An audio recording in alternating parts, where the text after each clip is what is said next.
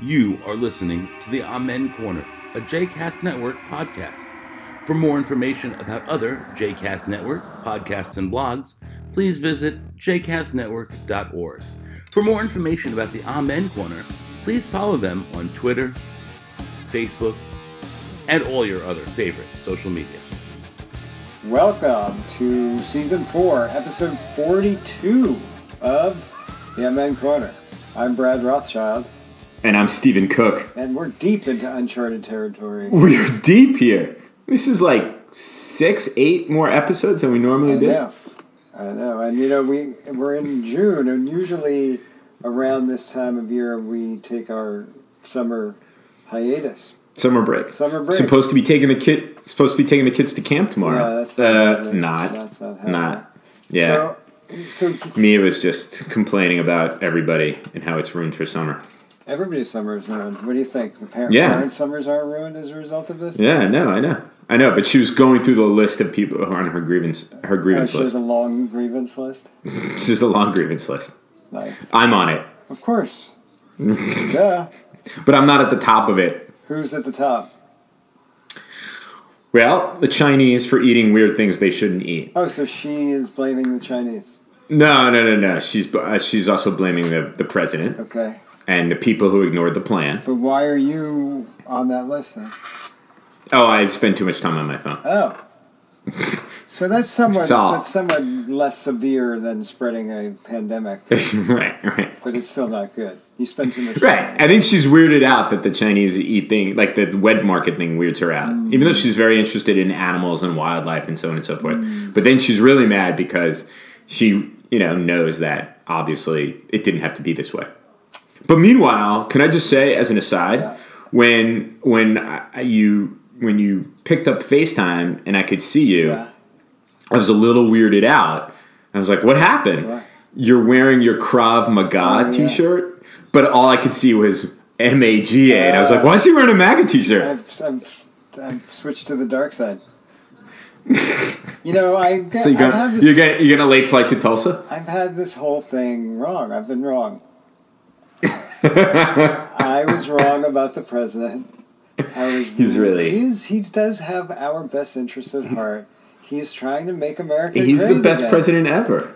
Didn't Orrin Hatch say he was the greatest president ever? A lot of people are saying that he's the greatest president ever. A lot of people. And I think that we have misjudged him. And I really wanted to talk to you about that because now that I've switched over, I want So it's not a Krav Maga t-shirt, it's a Krav Maga t-shirt. I want you to come with me to the dark side. No, I just finished my Krav Maga online class, and I didn't have time. Flip me out. I didn't have time to change, so.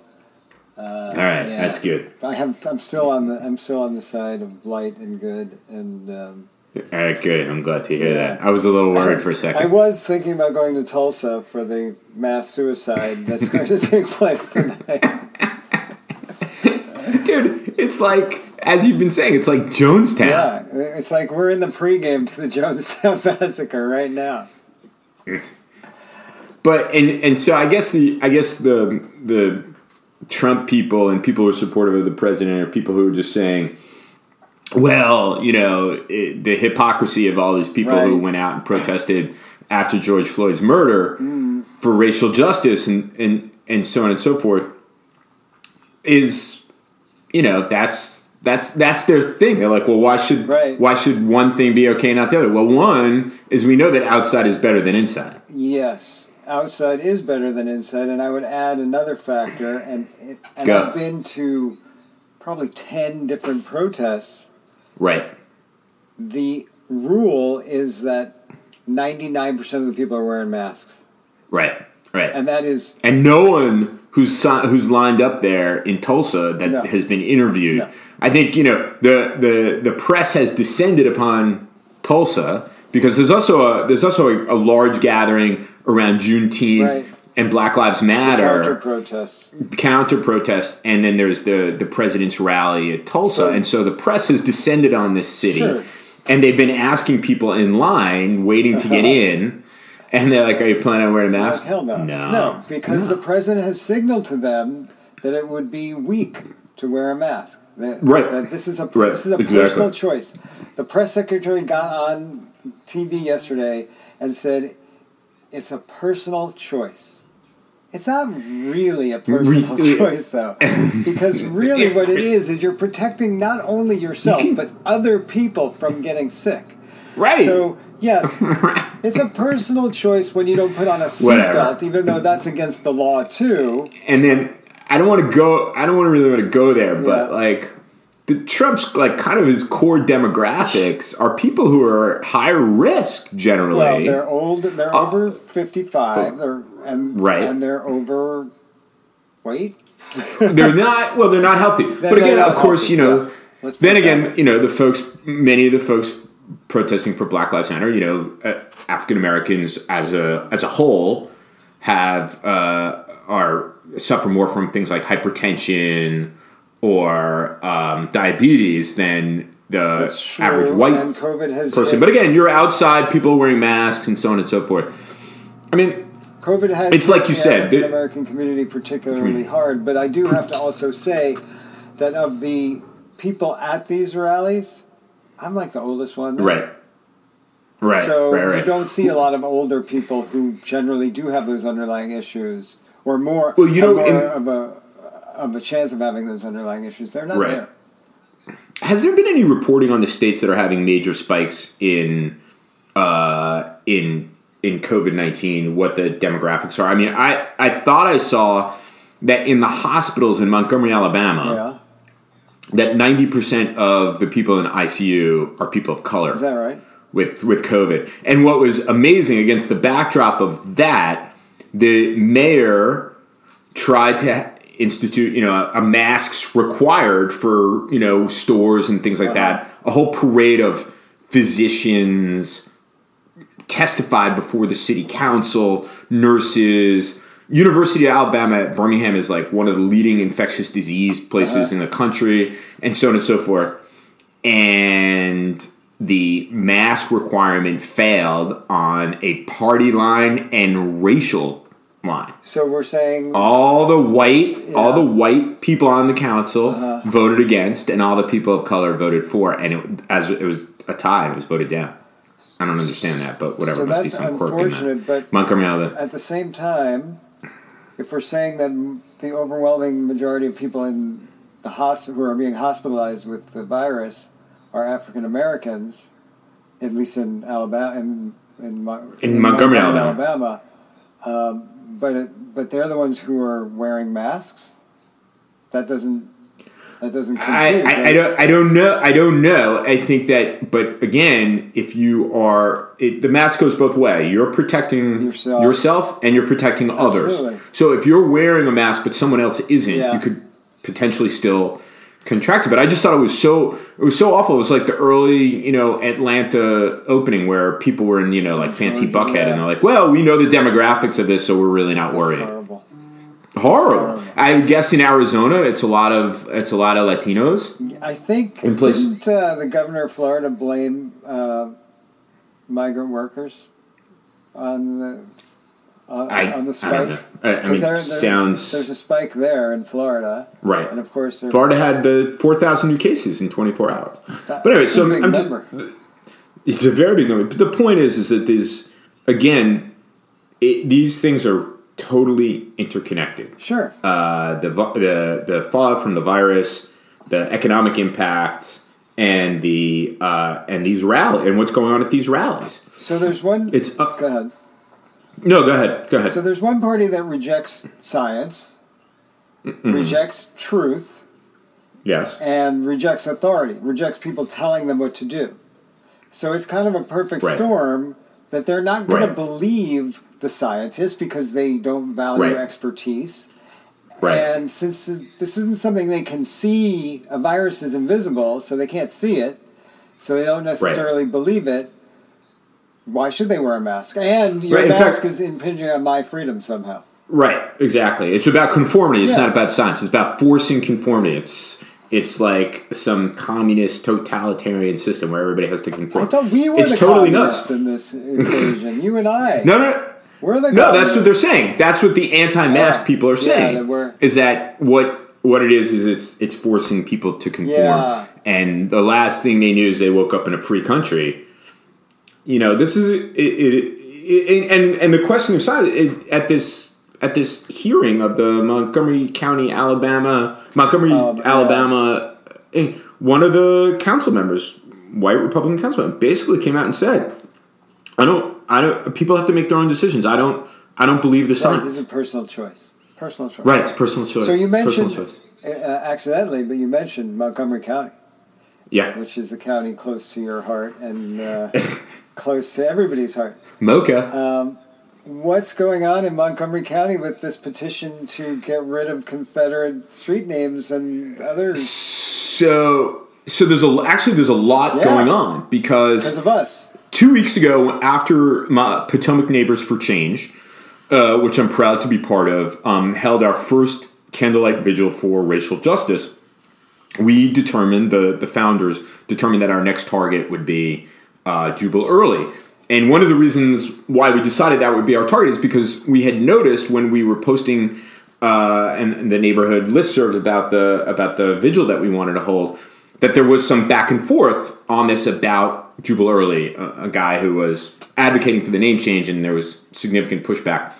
And so we decided after 250 people showed up that maybe we can leverage that group and this desire for activism, desire to do something to look at this issue again. Just as we were gearing up to do this and start an education campaign and the people who we know who live on the corner of Devilwood and Jubal Early were welcoming the idea of putting a sign on their lawn kind of outlining who Jubal Early was, the Montgomery County Council, in a vote 9-0, directed the county executive and the county planning committee to, one, list all of the streets that are named and streets, schools, squares in Montgomery County that are named for Confederate soldiers or symbols of the Confederacy. Jeb Stuart, Jubal Early, who else? Jeb Stuart, White's Ford. There's a bunch. And wait a minute, White's Ford? White's Ford is where they went across. Right. Anyway, so wait, they're gonna have to change White Ford too? I don't know, but that's one that has also come up. But there's been a lot of focus on Jubal Early, actually. I always think of Whitey Ford when I see Whitey Ford. Exactly. As a Yankee. Exactly. As a Yankee. Former Yankee, right. Great. So they've directed the county government to take a look at this, give them an inventory. Yeah. And I've been in touch with the offices of 2 county council people introducing Potomac Neighbors for Change and offering our assistance and whatever. And one of the things they would like to do is fast track the ability to change names of streets because it is so unbelievably cumbersome. First of all, you have to get like a petition from everybody on the street, and then it needs to study this and study that and blah blah blah. And you're never gonna get it. It's all designed from when Montgomery County was lily white. It's now a majority minority county to prevent African Americans from buying or deter them from buying in the neighborhood. So then a Change.org petition emerged, and that we've been passing it around. How many signatures have you gotten so far? I haven't checked it today, but at first, they were going for 500, and I signed it, and there was already like 200. I posted it on my Facebook yesterday. Right. We knew about it before you posted it. Well, no, I saw Lauren post it, so you saw Lauren? So okay. I posted it from Lauren. Right. So we're very engaged here. I can't say that we're excited. We were texting before. I was texting with a couple other people. I said, all this activism seems great. Let's see what happens when there's significant pushback. There was actually an article about the change. It's been on the local news, and there was an article about the change in something called Potomac Patch, which people read. And the comments on it, there was only 4 of them. None of them from the immediate area, from other parts of the county that were, let me just say, we're not enlightened. Not promising. Not enlightened. There's a lot of screaming, you don't understand history, blah, blah, blah, blah, blah. That kind of stuff. Here's the thing. When people say, you don't understand history, or, what good does it do to tear down monuments? What are you going to do next? Start rewriting history books or start, whiting out history books, forgive the... no pun intended, but to censor history and to rewrite history and to stop telling the story. I don't think that's what's happening at all. And what's interesting to me is all of these things that I personally am learning about the history of this country that we never learned. Never knew. In the history books. Right. Did you know? I didn't know about Juneteenth. Did you know about the Tulsa massacre? No. Because we never learned about it in middle school, in high school, in college. This was not taught. Right. So when we hear like, oh, the next thing you know, you're going to want to be changing history books, like, this stuff has been suppressed. This stuff isn't even included. It's been suppressed. There's a reason that we haven't learned about it, because they didn't want us to know about it. Exactly. And that is a much bigger problem. So let me get back for a second to this. This hopefully you guys will make some changes in this county. But you remember when you and I first started talking about this like 3 years ago, and you had reached out to, I guess, the Montgomery County executive maybe, or planning. I had reached out to two people. One to the let's call him out by name. No. Well, my then county councilman. Yeah, I want the guy who sympathetic. To do anything. The county councilman was sympathetic then, but he said, it's very, very complicated. Yeah. This is the way to do it, and so on and so forth. And then I got involved in emailing with people who live in the adjacent neighborhood. The adjacent neighborhood, it has to be the people on that street. But there was a guy, an elected... So there was a guy who was mediating it. There's a guy, he was not, there was a group of people from there. And he was sympathetic. But there was a guy who and I was having separate emails. There was another guy. I want the guy who wasn't sympathetic. He was very aggressive in telling me how, he was here from when the neighborhood was built, and he knew the developers, and they were great people, and there was a couple people like this, and that, this was about recognition of history, and we can't erase our history. And I said, look, it seems to me it's not a coincidence that the neighborhood was built in the, early and mid 1960s, and, these were names that people would know. And it was clear that it wasn't like that. And I said, well, and then I tried to talk. I was like, well, why would we want to recognize in anything other than the history books people who are traitors to the United States of America and racist and slaveholders? And it was, we need to recognize history. I mean, it was the developers were nice. The developers were nice, and that we need to recognize history. Guy? So the other guy, what's the guy's name? Yeah, who's the guy? I got to search my... Is that Mark Ehrlich? No, Mark Ehrlich is the county councilman. Is the county executive. Okay. And so he was the sympathetic one. No. Had nothing to do with the county council. I had first contacted my county councilman who was sympathetic. Okay. Then I engaged with a neighborhood group. And they were... There was a guy who was moderating or mediating the neighborhood group who was actually quite sympathetic, but there were a number of people in that group who were aggressively opposed. And even though I lived 2 blocks away, it was basically like, you're an interloper, you're an outsider stirring up trouble.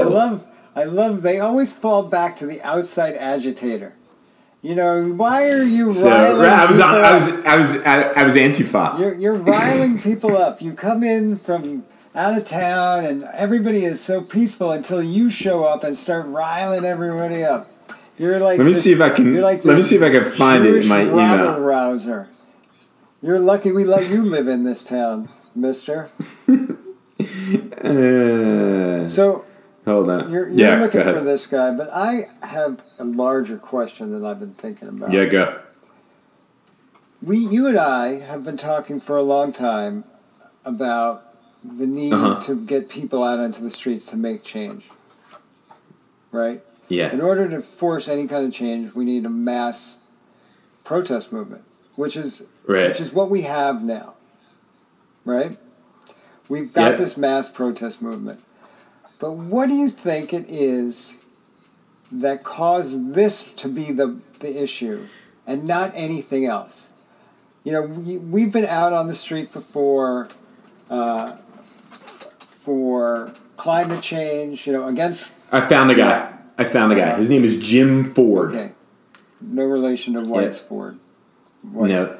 So, if you think back to all of the different protests that we've been to since the beginning of the Trump era. Yeah. The first one was the Women's March. Yeah. Then we went to the Muslim ban march. Bans and in protecting immigrants. Children, and then the Children in Cages marches. Protecting immigrants, and then right. And then the anti-school shooting marches, and the anti, climate change marches, and none of those none of those had any traction other than as one-day, one-off events. Right. But now we're in a moment where there are protests literally multiple times a day across the country. All over the country. In big cities, in suburban areas, even in small suburban areas. I don't know necessarily rural, but certainly outside of the big cities. And we see this, and things are changing. So what is it about race that... Well, I think this, to me, is the core issue in this country.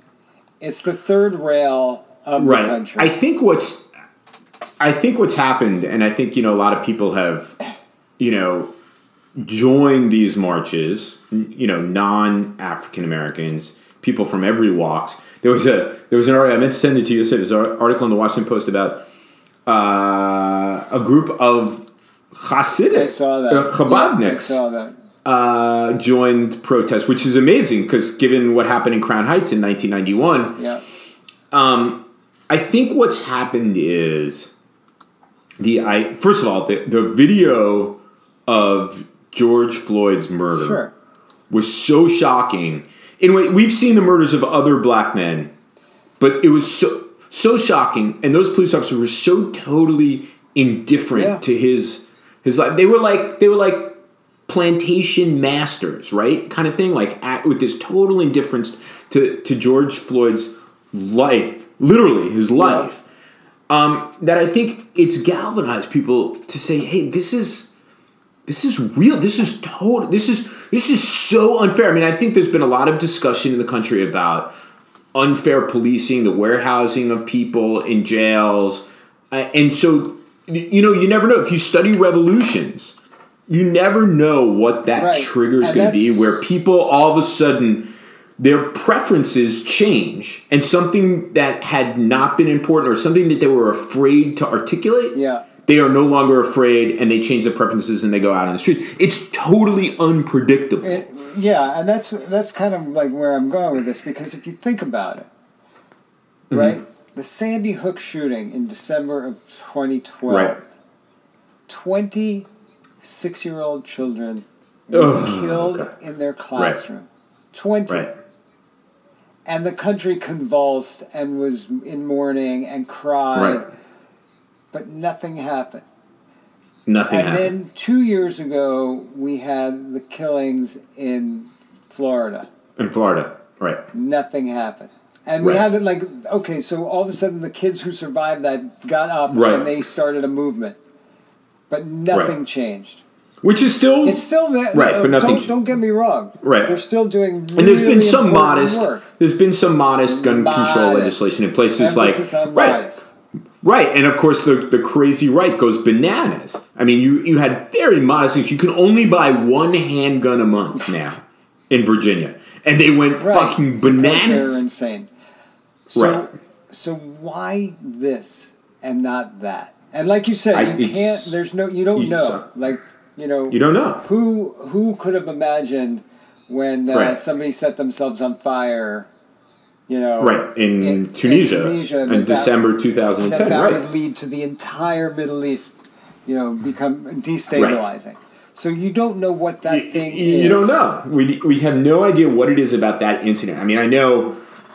That mobilizes large numbers of people. There are already people who are mobilized, but we don't know why that was. But time and again in this country, it comes back to race.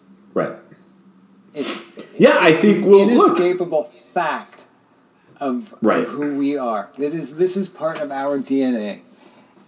Well, one of the things also, I think the reason why you're getting these kinds of multicultural kind of protests is you do have greater interaction among African Americans, whites, Latinos, that you didn't have necessarily in the 50s and the 1960s. Absolutely. And certainly before. And so, when you interact with people and they're just like you, yet they fear things that would never, things that you wouldn't fear. The injustice of it all is so outrageous that's why people have come out in large numbers, and this is not.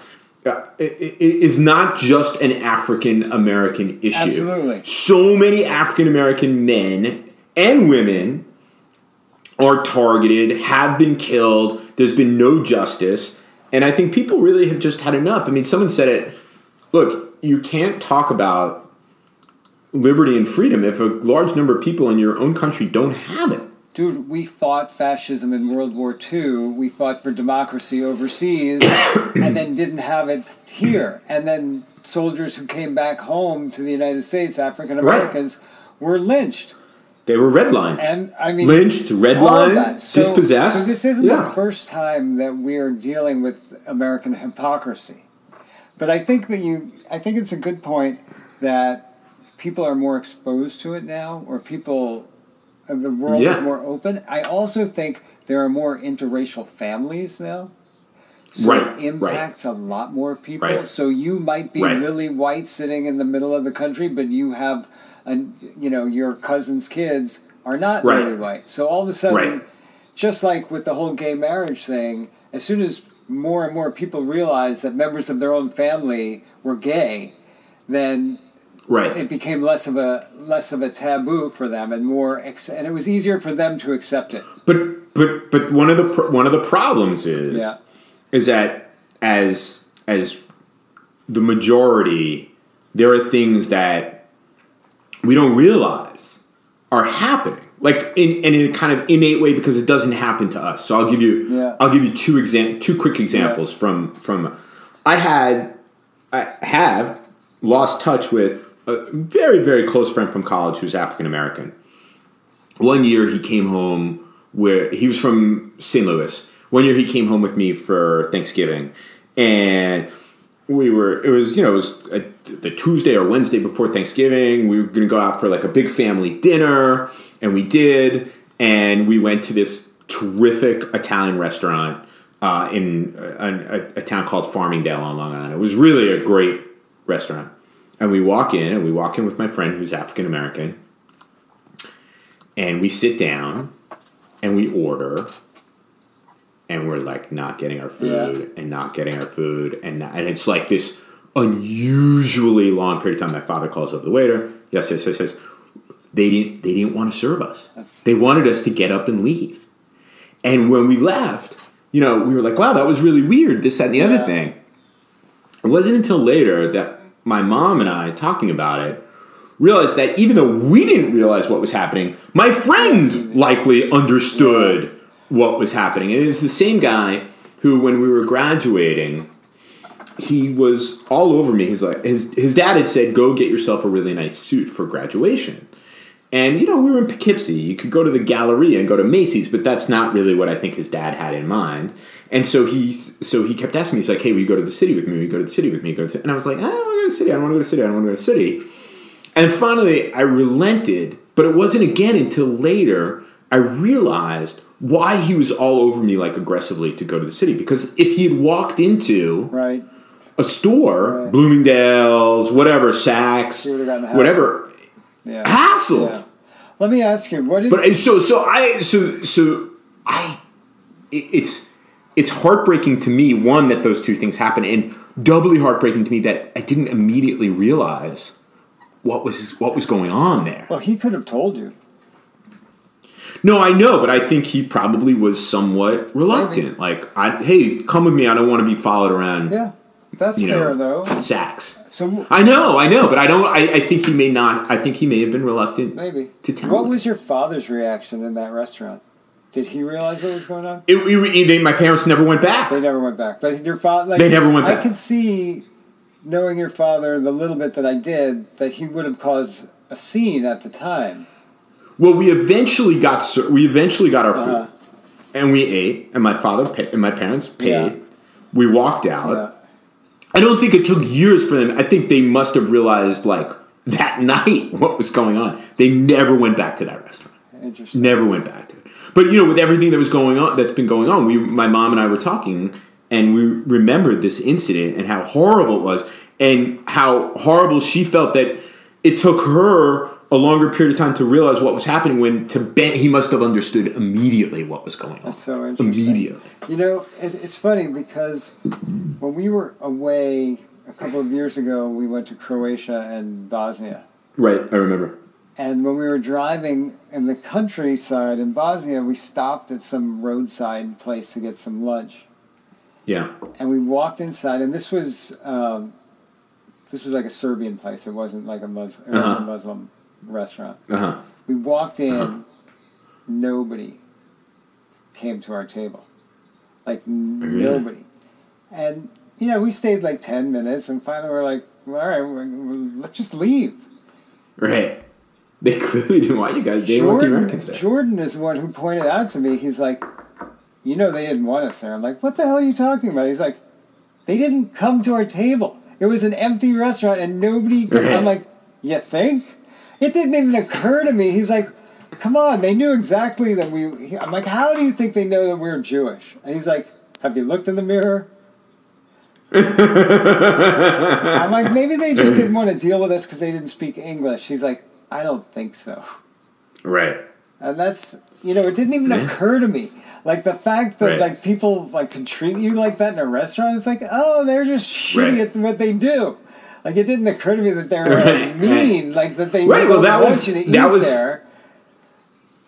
That was the story. Like, oh, maybe the kitchen's really backed up. Yeah. Why is it taking so long? There are no accidents. I'm sure while we're having this conversation, Ben, in the back of his mind or in the front of his mind, is like, no, it's because I'm here. That's crazy. But it's horrible. It was horrible. That's horrible. Horrible. But like, it doesn't happen to me. We'd gone to that restaurant a lot because it was such a good Italian restaurant. Never go back. Never went back. Does it still exist? I have no idea. I hope not. Yeah. That's horrible. I mean, Long Island, then. What do you want? Well, yeah, look, Trump held his first rally in New York on Long Island. Now, that's not to say that everybody on Long Island is, some Trumpster. There's Iris Cook is a liberal. Iris Cook. She's Antifa. And the memory is very, very painful now. Very, very painful. It's horrible to think that this is the country that you and I grew up thinking was the greatest country in the history of the world may not be as great as what we were told. Well, we were talking, this is a long time ago, and you were saying, like, look, you study authoritarian systems. Like, if you're not white in this country, it's authoritarian. They show up. Where's your papers? Let me see your papers. Or I finished Just Mercy, which I started reading actually before George Floyd was murdered. Yeah. And what happens to he profiles a number of white people too, but what happens to predominantly poor people of color who have no recourse whatsoever is like in an authoritarian system. It's one country for some people, it's a different country for other people. And that sounds, I didn't realize that we were living in apartheid South Africa. And the main story that Brian Stevenson tells goes back to 1986. 1987. Like I was in college. This isn't a story about, like the height of Jim Crow. But this is Alabama in the 80s, where Jim Crow never went away. Really? Alabama's like the worst state in the world. I don't know. Mississippi's pretty bad. They're both. But that's the thing. And when you think about it, you think like, in the late 80s, when we were going to college, right? Early 90s, the 60s was such a long time before. No, it wasn't. It wasn't. No, it wasn't. Exactly. But because everything was in black and white, and when we heard about it, it was like history. It's like, oh, we've gone beyond that. We may have, but they certainly haven't. I mean, what was that thing? That Thanksgiving that we went to that Italian restaurant, 1988, 1989. Yeah. Crazy. But that could happen today. So, yeah, exactly. It could happen today, and it does happen today. It does. Now the thing is, we're aware of it, and we need to change it. Yep. Working on it. All right, man. Working on it. Keep doing what we're doing. Let's hope it works. All right, everybody. We're out of here. See ya.